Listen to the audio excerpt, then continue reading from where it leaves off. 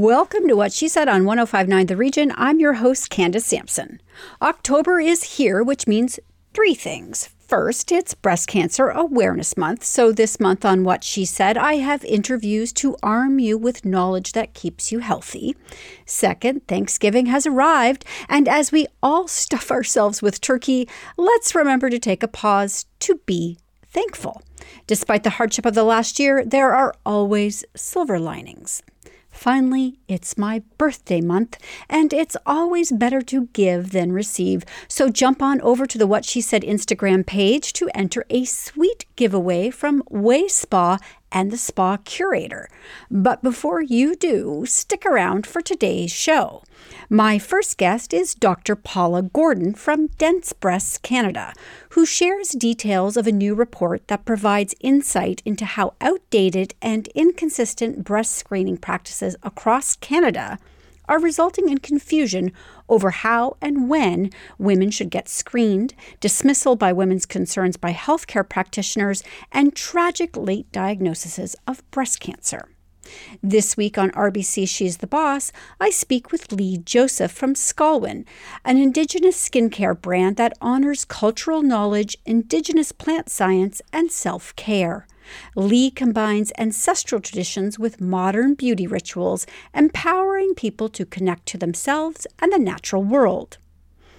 Anne Brodie has entertainment you don't want to miss this week, including Canadian Indigenous filmmaker Denis Goulet's Night Raiders, the Wild West film Old Henry starring Tim Black-Nelson, Hulu's delicious Baker's Dozen, and the highly entertaining one-off look at the dozens of bare-faced movie tropes we've endured as a society over the past 100-plus years on Netflix, called Attack of the Hollywood Cliché, hosted by Rob Lowe. This week's explosive news about Facebook and Instagram has us all questioning how much division social media platforms are actually creating in society. Sherry Lynn Starkey from the Being Human is Good for Business podcast joins me specifically to discuss the issue of vaccines. And you may be surprised to hear that she thinks social media is not driving us apart on this issue.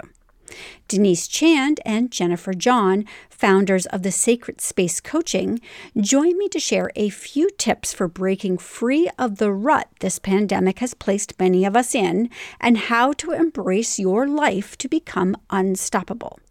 Finally, Rose Powell from Zealous Baby Care wants to ensure that everyone in the family, from baby to mom, dad, and siblings, are getting the rest they need so they can all be at their best.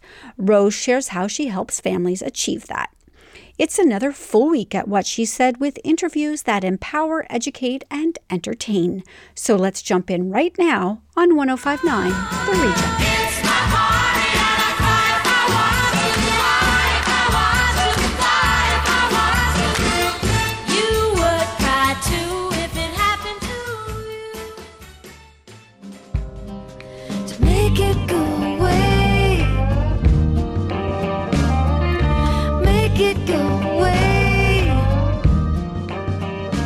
A new report by Dense Breasts Canada provides insight into how outdated and inconsistent breast screening practices across Canada are resulting in confusion over how and when women should get screened, dismissal of women's concerns by healthcare practitioners, and tragic late diagnoses of breast cancer.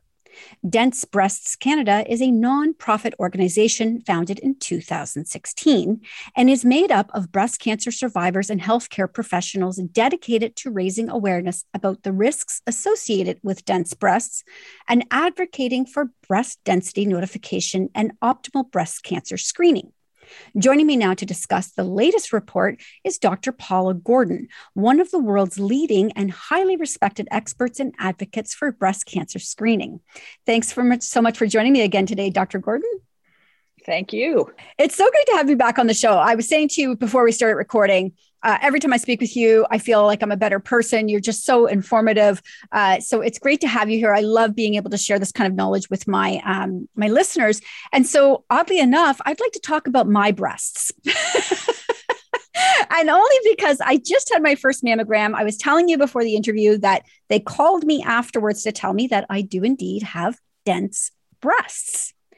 Could you please share with my listeners what you shared with me about that diagnosis in Ontario? Sure. Ontario only notifies women in category D when their breasts are dense. And radiologists divide breast density into 4 categories: A, B, C, and D. Women in category A, their breasts are almost entirely fat with almost no dense tissue at all. Dense tissue is normal breast tissue, by the way, and it's normal and common to have dense breasts. But about 7 to 10% of women are in category D, and that's the category that Ontario Breast Screening Program notifies women that they have dense breasts. And because those women are at a higher risk to get breast cancer, those women get to have a mammogram every year rather than every other year. Now, let's talk about optimal breast screening. Really, we know that starting mammograms at age 40 and having them every year saves the most lives. Ontario starts at 50. So right away, they're not doing the best possible job. 17% of women who get breast cancer are in their 40s. They have the highest number of years of life lost to breast cancer, because even though breast cancer is less common in younger women have theoretically more years of life ahead of them to lose. So when a woman gets breast cancer in her 40s and it's not found early, that contributes to this highest number of years of life lost. Women in category C, the second highest density category, are not told their breast density in Ontario. I believe all women should know their breast density, even if they're category A. Good to know, just like you would hope that most people are told their blood pressure, for example, when they get their blood pressure taken by a healthcare professional. It's a piece of health information that women deserve to know. And the second risk of having high breast density category C or D is not only are women at a higher risk to get breast cancer, but they're at a risk that their breast cancer will not be seen on their mammogram. Everybody knows mammograms aren't 100% accurate. In women with dense breasts, category D, around 50% of cancers are not seen on the mammogram. And it's a little bit lower than that for category C. So women in category C deserve to know that they have dense breasts. If nothing else, it would encourage them to do breast self-examination periodically, so that if they do get a breast cancer, they'll find it before it's seen on their mammogram, in between mammograms. And certainly in the 40s, if they're not having mammograms at all, that's the only way they're going to find their breast cancer. The other way to find breast cancer early in women with dense breasts is by having a supplemental test. And the most common one used is ultrasound. Now, that's not available yet in Ontario, but that's one of the things that we're pushing for, because breast ultrasound can find cancers that are missed on mammograms in dense breasts. British Columbia started allowing, first of all, they started telling all women their breast density, no matter what their category, in 2018. And 2019, screening breast ultrasound started to be covered for all women in category C and D. And in the first year of us doing high volume breast screening in our practice, we're finding 7 cancers per 1,000 women screened. That's almost twice as many as what was in the literature, the scientific literature, leading up to that time. So those are cancers that are small, they're under a centimeter. Those are women who can have a lumpectomy and not need a mastectomy. And those are cancers that were missed on their mammogram. So ideally, Ontario, where you are, should start telling all women their breast density and start offering screening breast ultrasound. It varies from province to province, unfortunately, in Canada. Every province does their own thing in terms of what they offer. And there's a brand new website, mybreastscreening.ca, where women can go and see what's available in their province. And if you see that you aren't told your breast density in your province, or you can't have screening ultrasound, or even if your province starts at 50, women can speak up and advocate for better screening. That's how British Columbia got the density notification and the screening ultrasound made available. Patients, women whose cancers were found late because they weren't told their density and they had dense breasts and their cancers were missed on their mammograms, those women banded together and they started to lobby. And I always say politicians don't listen to doctors, they listen to voters. And it was hearing those stories from those women, the women who will tell you their story. They're so brave and they're generous because what they're doing is they're putting themselves out there to try to help other women who haven't yet had breast cancer. We need more women to do that advocacy so Ontario and the other provinces can start doing a better job of screening for breast cancer. I also just want to add in here that this is women. Genuinely, you need to educate yourself. You need to go and find this information. Just such an eye opener for me having this conversation with you. Nobody called me and said, you're in D category. They just called me and said, your mammogram says you have dense breasts and we would like to screen you yearly. That was all the information presented to me. Now, that's very vague, doesn't give me lots of information, and certainly did not make me want to go say, well, I'll have an ultrasound or advocate for that, because the information was not provided. So we need to get that ourselves, right? You definitely do, especially because this information is not known to a lot of doctors. If you talk to your family doctor, they may not understand the implications of having dense breasts. In fact, in some ways, doctors have been misled. There's a panel called the Canadian Task Force on Preventive Healthcare.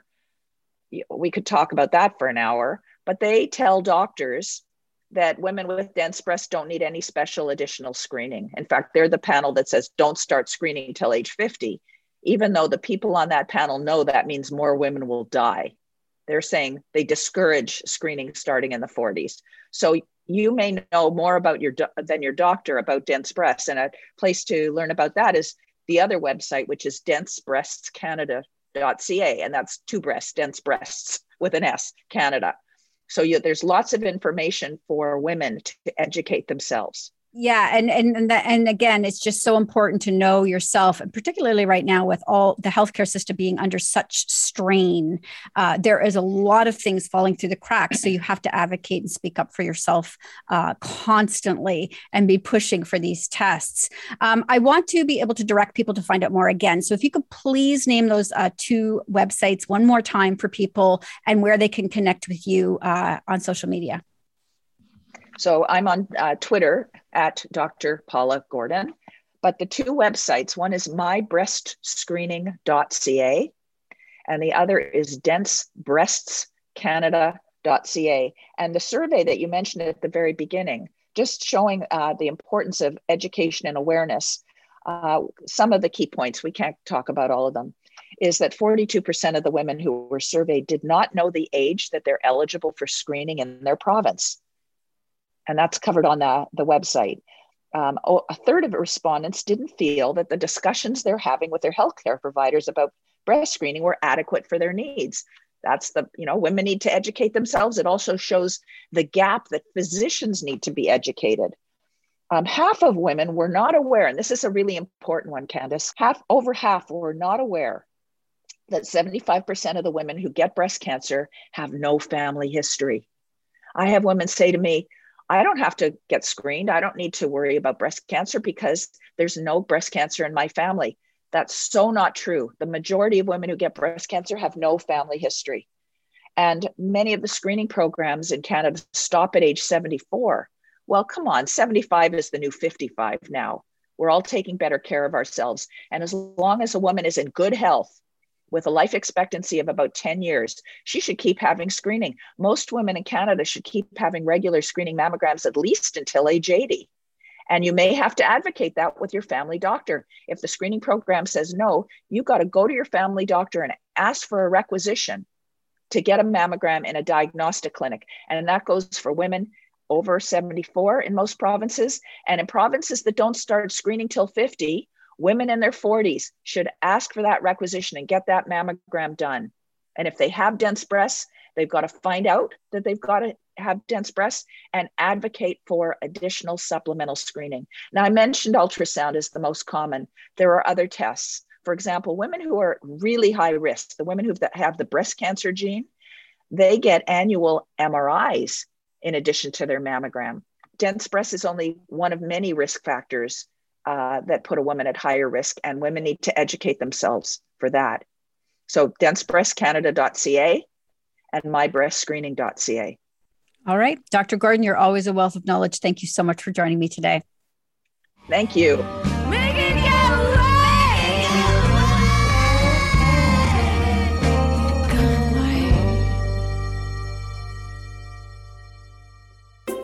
Have a story for What She Said? Email us at 1059theregion.com.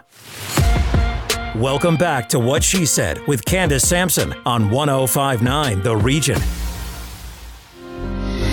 I am beautiful in every single way. His words can bring me down. Oh, no. As consumers become increasingly wary of potential toxicity in cosmetics, the natural and organic beauty industry is experiencing explosive growth, accounting for over $54 billion in sales annually and growing. Today's RBC She's the Boss segment is spotlighting Squalwyn, an Indigenous skincare brand that honors cultural knowledge, Indigenous plant science, and self-care. Incorporating sustainably harvested and sourced botanicals, founder and ethnobotanist Lee Joseph combines ancestral traditions with modern beauty rituals, empowering people to connect to themselves and the natural world. Welcome to What She Said, Lee. Thank you so much. I have to ask, what is an ethnobotanist? I've never heard of this before, so maybe you could explain it to everybody. Sure. So an ethnobotanist is somebody who studies an area of research that looks at the cultural interrelationships between people and plants. So it really takes it beyond just the use or the ways that, plants can kind of benefit us. And it really is looking at the relationship there. I'm thinking maybe this was sort of a passion through your entire life that you started off early and then went into this field. Yeah, it's interesting. I'm pursuing my doctoral studies in the field of ethnobotany, and as I've gone through my academic sort of path with reconnecting to plants and reconnecting to my home territory in Squamish through plant-related knowledge, I've really thought back in terms of where my interest initially came from. And I think even before I realized it, I've just felt the most at home outside in amongst plants and just feeling really grounded in natural spaces. And so as I've learned about this study and sort of gone further down the academic path, it's been really powerful for me to partner that with more time spent on the land and really tapping into that, feeling that I realize now I had early on in life. So I think I did know, just where my grounding was in terms of being connected to plants and the land earlier than when I started this path of study. What led you to then start Squalwyn?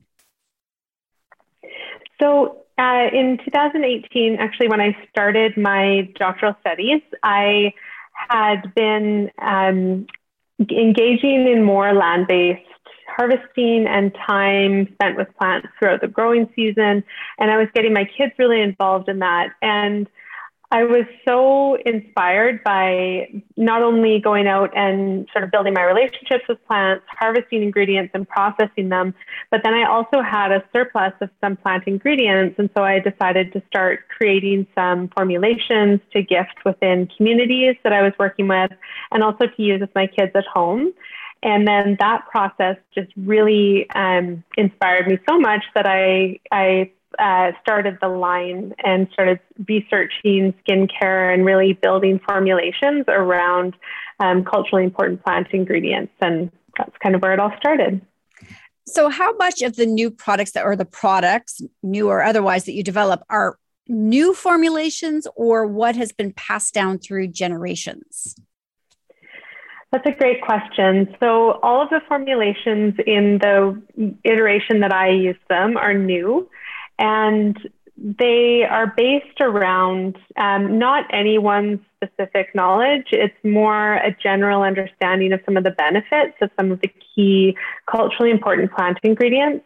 So it's really important to me to be very respectful and ethical in terms of how I approach sharing the importance of culturally important plants with a larger audience, at the same time as really grounding them within my own interpretation of my experience with plants. And so I would say that, my passion and my interest with plants has been influenced by every person in every Indigenous community that I've worked with, but I'm not attributing sort of their knowledge to this process. It's really my interpretation of it to to keep it grounded in culture, but also very much grounded in my own personal experiences.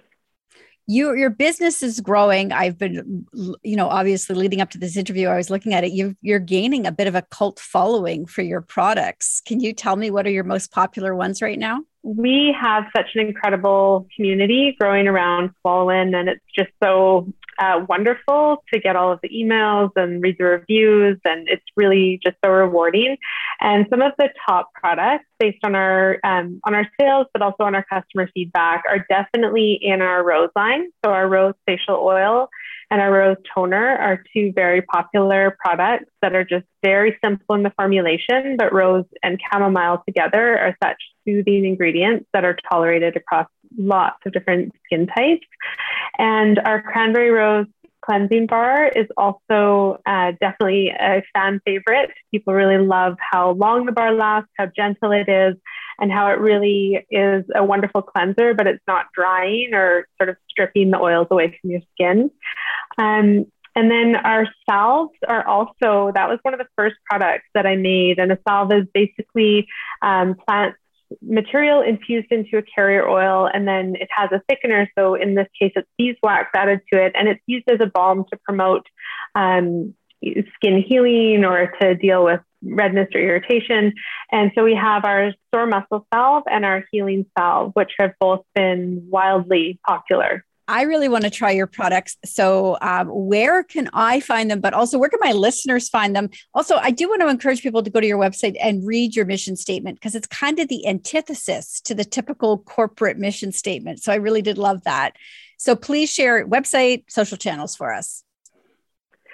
Sure. So you can find our online store on our website, which is just www.squalwin.com. So that's SKWALWEN.com. And you can follow us on social media, on our Instagram, which is also Squalwin Botanicals, and also on Facebook, it's at Squalwin Botanicals. We have about 50 wholesalers across Canada. And so on our webpage, we also list where you can find our products in stores. All right. Amazing. Thank you so much, Lee, from Squalwin, for joining me today. And thank you to our sponsor, RBC. RBC is here to support you through digital first solutions, advice and services that go beyond banking to help realize your true potential. Because owning a small business takes something special. That's why RBC is behind you every step of the way. Visit rbc.com/business. Don't you bring me down today.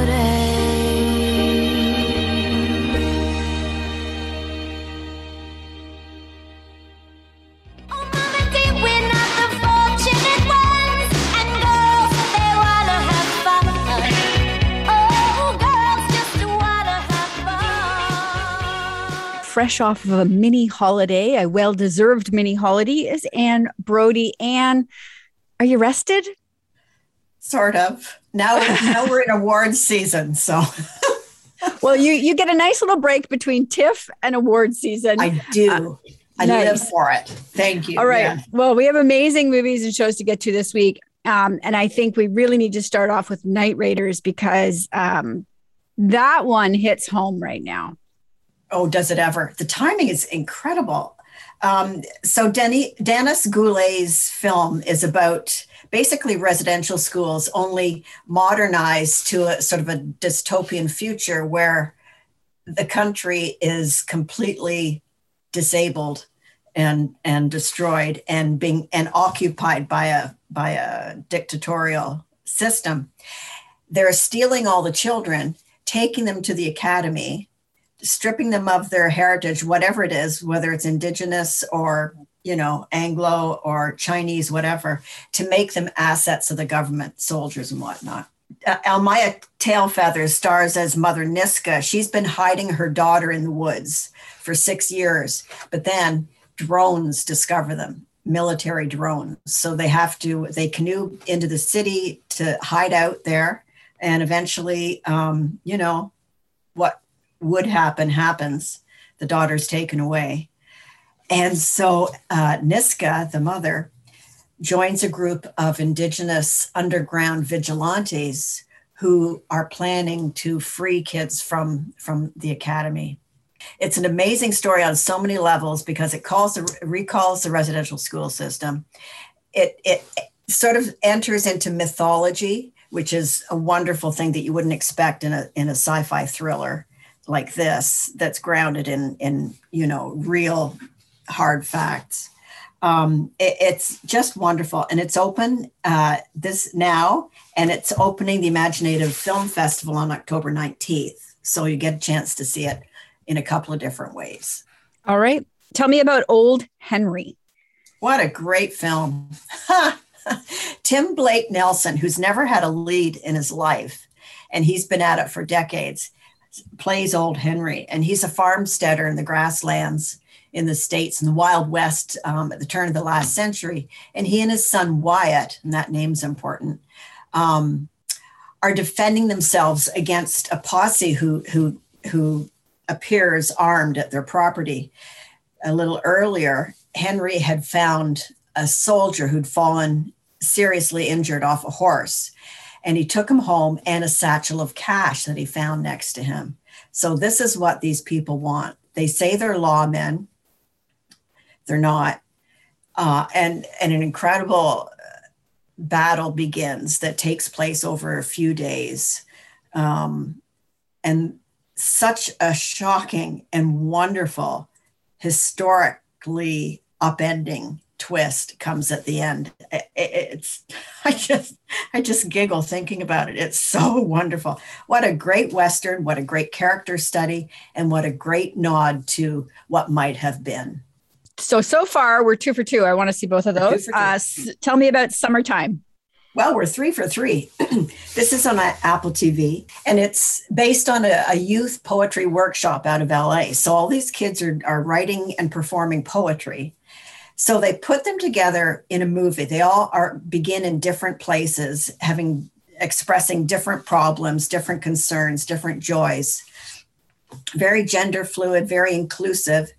And towards the end of the film, they gradually come together and they wind up in this stretch limo touring around Los Angeles. None of them have been in a limo before, but that's hardly the case. The beauty of this is the poetry. These children are extraordinary.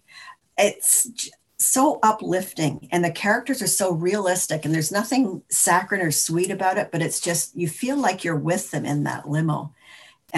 Wonderful stuff, and a great showcase for these kids' talent. All right. So first off, everybody should know you have an interview with Ashley Zuckerman up on YouTube, but Lost Symbol is here and ready to watch. So is that a yay or a nay for us? Well, it's complex. I think it'll appeal to a certain kind of crowd. It's about, Robert Langdon, who is the character in all of Dan Brown's big novels like Da Vinci Code and Angels and Demons. Well, it's his origin story at Harvard University as a symbology professor.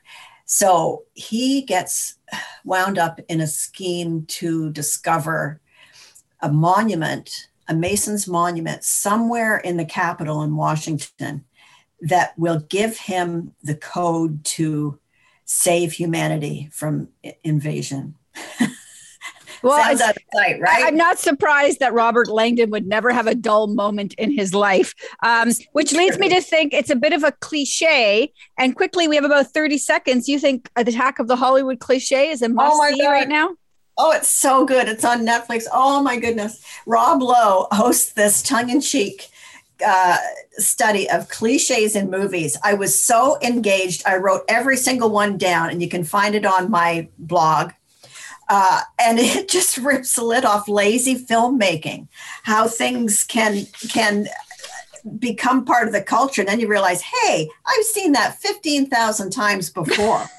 I mean, spit takes, baguette sticking out of a grocery bag, angry desk sweep, cultured villains, kissing in bad weather. It's just hysterical, Candace. You just won't believe it. Highly recommend it.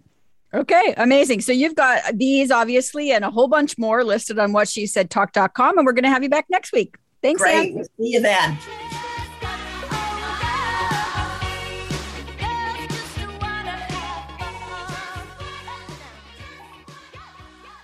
More with Candace Sampson and What She Said coming up on 1059 The Region. Welcome back to What She Said with Candace Sampson on 1059 The Region. Let's go, girls. No inhibitions, make no conditions, get a little out of line. I ain't gonna act politically. In light of this week's fallout from whistleblower Frances Haugen, we can no longer deny that social media has created and is now fueling a societal divide. My next guest is an award-winning communications consultant, problem solver, and big picture thinker. Sherry Lynn Starkey has an international reputation as a social media innovator, prolific blogger, podcaster, and much sought-after speaker, and is joining me today to discuss how social media has divided us, specifically on the issue of vaccines. Welcome to the show, Sherry Lynn. Hey, hi. Thanks for having me. This news that came out about, Facebook and Instagram was monumental. It was huge news. Everybody is talking about it, but it's something we all know really has been happening for a long time. Particularly, we've watched it unfold with vaccines over the last 18 months.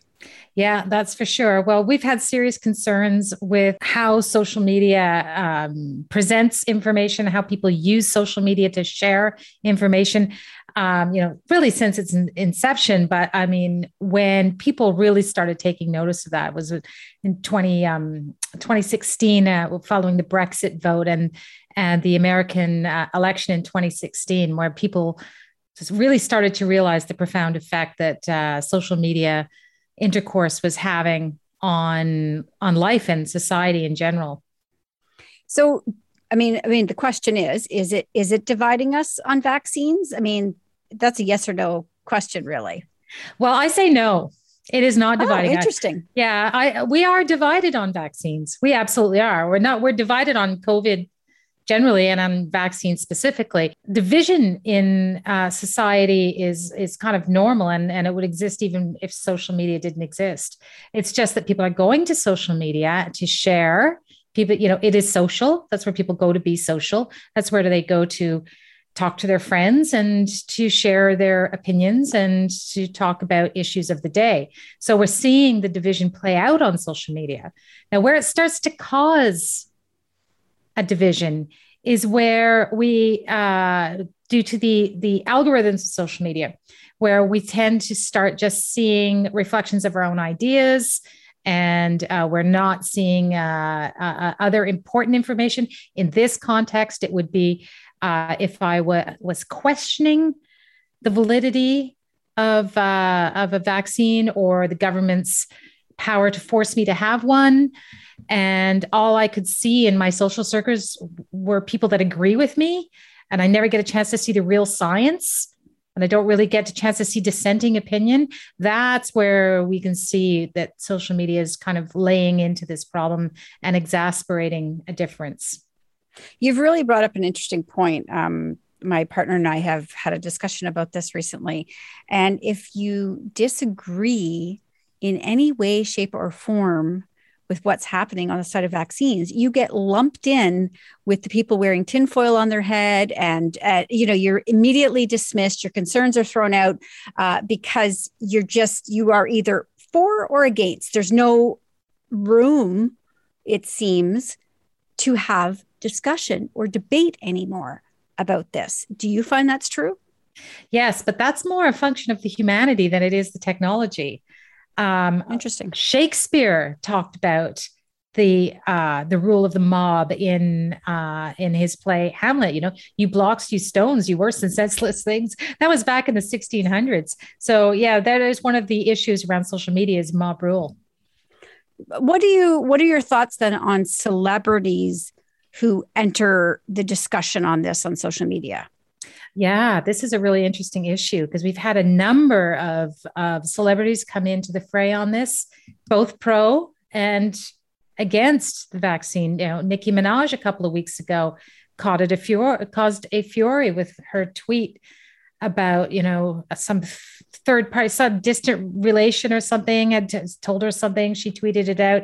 not giving much mind to the fact that she's followed by millions and millions of people and that she might actually be influencing their decisions. And then, of course, the scientists and the politicians and the doctors came out whole scale very quickly to dispute the facts that she had put forward. But what was the sad thing about that was it was a lot of energy, really a lot of energy of very busy people were put towards trying to make that right when they could have been spending their time and energy in other places. We have the chef, Pete Evans, who is a huge television celebrity. He's from Australia, but he has a big global following, and he's very, very big in the UK as well. Well, his anti-vax views it's ruined his career, right? He's thrown off TV. He's thrown off social media. He's been taken away.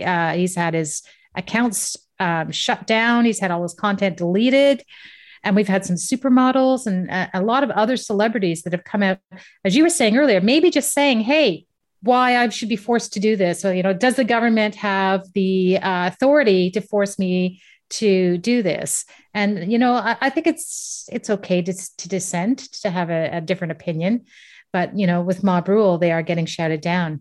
And on the other side of it, we're having some celebrities coming forward that are pro, like with Dolly Parton, Chris Rock, the Dalai Lama, Martha Stewart, Ian McClellan, like hundreds, maybe thousands of celebrities posted photographs of themselves having their vaccine in order to encourage their followers to follow suit and do the same.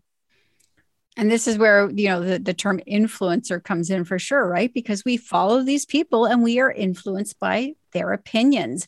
What do you think, in light of Frances Hogan's mind-blowing revelations, do you think that the giants are really trying to battle misinformation, or are they just shutting down dissenting opinions now because, one side is louder than the other? Oh, this is a case of the genie in the bottle. The genie's out of the bottle and they don't know how to put it back in, right? I mean, Zuckerberg, for a number of years, from the inception of Facebook, always said, we are a technology company. We're not a media company, and we're not responsible for the information that's shared on our platform. And the other social media platforms were also in the same vein. But of course, come 2016, everything changed. Then they started stepping up, taking responsibility, trying to control misinformation, trying to stamp out fake news on their platforms. And they brought in a lot of work. Like, they've done a lot of work in this, but none of it's working. they don't really know how to stamp it out without ruining what social media is and without turning it into something that looks a lot more like mainstream media, with editors and, that kind of less participation by the masses. So they're trying to figure it out themselves on the fly. But they've brought in these things like, any content that uses the word COVID or vaccine is flagged with a message that says, make sure you check a credible source on this. They've taken down millions of posts. They've blocked and banned hundreds of thousands of people, celebrities included, influencers included, that are spreading misinformation. And I think that we should kind of ask ourselves, like, okay, they're doing this now around vaccine stuff, but when we step through that door and we give them this power to censor whole swaths of conversation, what does that hold for the future for us? We don't know what the future holds. And it's interesting, you talk about the masses, you and I, and we're all part of the masses. And I think about my social media feed. I'm absolutely in an echo chamber. I'm not interested. I filter out people who irritate me with some of their opinions. It's my it's my sandbox, right? Mm-hmm. But, how are we maybe doing more harm to ourselves than good at this point? Well, you say that you do that, but, most people don't. Most people almost feel victimized by social media because they don't really understand. Like, it's becoming a very complicated tool to use. And it's certainly when it comes to protecting your own privacy and your own feeds, it's, you have to jump through a lot of hoops to control your social media, but the controls are there. So if you see something that you don't like or something you don't agree with, you can block it, you can unfollow, you can go and follow other people that have the, a like opinion, or someone whose expertise you admire and you want to hear their news and information. So you have a lot of control about how you use social media and who's in your community and who you're going to see in your feeds. A lot of people don't know that, though, and that's where you get all this kind of outrage, where people are like, somebody said something wrong on the internet and I'm going to correct them. Yeah, well, it's a great point, and this is a conversation I think that has to be ongoing. So I want to encourage people to go follow you, obviously listen to your podcast, because you talk about this all the time. I follow you religiously. So can you please let people know where they can find you? Well, if you just Google Sherry Lynn, I'm SHERRILYNNE, you're going to find me on social. My podcast, however, might be a little bit more difficult to find. It's called Being Human is Good for Business. And it's I get to sit down and chat with 3 leadership experts a couple of times a month and talk about really cool things for people that are in business. And so check out the Being Human is Good for Business Leadership podcast. And you can find that wherever you subscribe to most of your podcasts. All right. Incredible. Thank you so much for joining me today, Sherry Lynn. Thanks for having me on the show. Can you feel it? Come on, baby. I feel like a woman. It's been a long time since I had someone who loved me. I owe my thanks to thee. Thank you. I know it could not happen without your love. Some of us, present company included, fell into a rut during this pandemic and are having a hard time finding our way out. First, What She Said is a judgment-free zone, so you're safe here. Second, help has arrived. Denise Chand and Jennifer John are certified cognitive behavioral and relationship coaches, unstuck experts, authors, and founders of the Sacred Space Coaching, helping women across North America make empowering shifts to get unstuck in life and relationships. They are joining me now to share a few tips for breaking free of the rut and embracing your life to become unstoppable. Welcome to What She Said, Denise and Jennifer. It's great to have you here. And I really want to start with sort of your first point as about self-worth. Why is that concept so important in this journey? You know, Candace, I think it's something that we don't really connect to our journey in life and how important self-worth is. Because when our self-worth is high, when we give true value to who we are, it helps us to make better decisions, better choices, even choices in a mate, in a partner. It sort of like guides us as a compass, because the higher our self-worth is, the higher our self-esteem is, and how we feel it, how we view ourselves. It's so important, because if we're not viewing ourselves in the right light, what tends to happen is that we make choices from that place, and that the choices that we make may not be serving us in the best way or in the best light. So there does have to be a certain sense of self-assessment going on to create this new life, right? And I think some of that probably has to do with the baggage we carry through our lives. You know, there's a lot of hurt that goes along with this. So how do those healing that past, how does that make us stronger? Well, first of all, like when we carry, it's the healing of past pain. It is hard, and if we don't deal with it, it keeps growing, and it grows and it grows and it grows and it goes forward. So we have to first understand how the mind works. So the mind, our thoughts and opinion, they shape our feelings and reaction to a situation. They influence our in everything we do with respect to our other person or our situation. So it's really important that we deal with the past hurts, we deal with the disappointments, we deal with that, because what happens, it hinders each step we make. It hinders our decision, even getting into a relationship, because we carry the baggage. And you know what? The best weight to lose and the healthiest weight to lose is the baggage from the past. is all those weight from the past, the hurt, everything. So it's very important because it keeps us not even mentally healthy, but physically as well too. And it allows us to make sound decisions moving forward. We talk about this concept a lot on What She Said, about letting the past go and growing and being a better person. And I just know, I know what people are thinking. They're saying this is so much easier said than done, which I guess is where you come in the coaching. And so how do you help people embrace, I guess, their happiness within to go forth and embrace their happiness with others? The thing is that first, we got to be happy with ourselves. And one of the things we do in our coaching is becoming more self-aware, doing that self-assessment, stepping back and literally looking at our lives in a sense of what's been happening, what has been serving us well and what hasn't, what has been truly bringing us that happiness that we need and what we truly desire.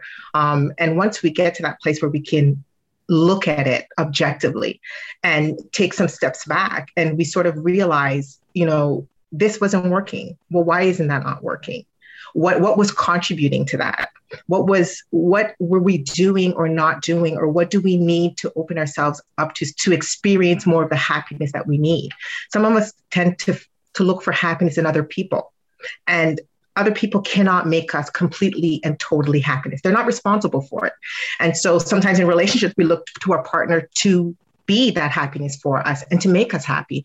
And without looking at, there's a joy and happiness that comes with having a partner. And it should add to your own happiness, to that own sense of fulfillment. And we see that a lot with the clients that we service, a lot of the clients that we coach. And it's when they come to that place of really honing in on their own happiness, that's when they're free. That's when they start to experience going from being stuck to unstoppable, because then they tend to want to protect that happiness.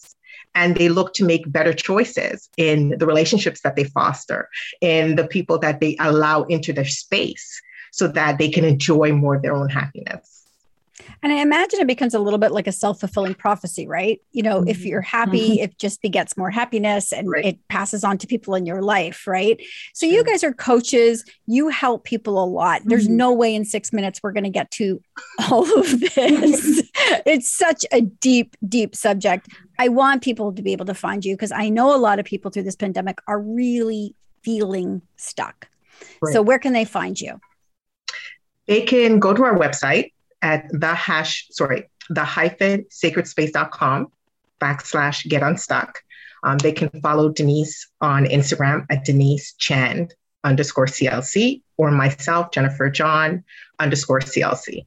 All of our information, the programs that we have, group coaching, individual coaching, it's all there. And they can contact us on Instagram, DM us. We do respond to our DMs. We're very active on Instagram. And so they can reach out anytime. All right. Amazing. Thank you so much for joining me today, ladies. This was wonderful. Thank you, Candace. We appreciate it.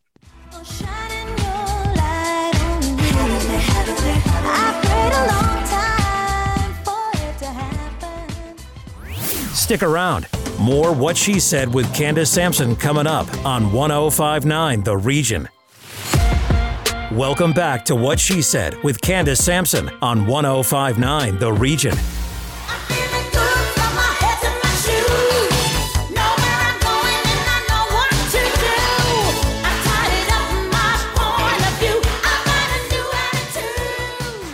The biggest wake-up call new parents get is, ironically enough, delivered through lack of sleep.